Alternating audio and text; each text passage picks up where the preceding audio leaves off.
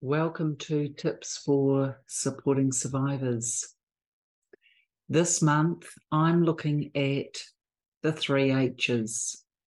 When your beautiful survivor turns to you and you can see that they're really struggling and they seem distraught or distracted or just not the usual selves, not coping,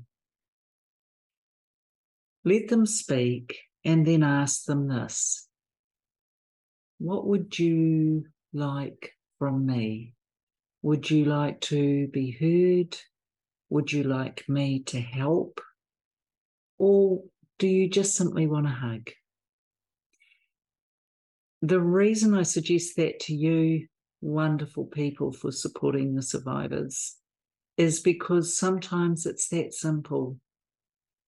Sometimes the survivor in your life just wants to be heard. They just need you to sit there with your love and light and encompass what they need to share.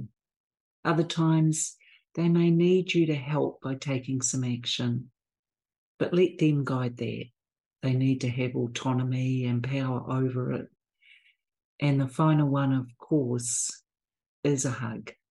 So they will tell you, they will show you, start to look for what they're trying to communicate.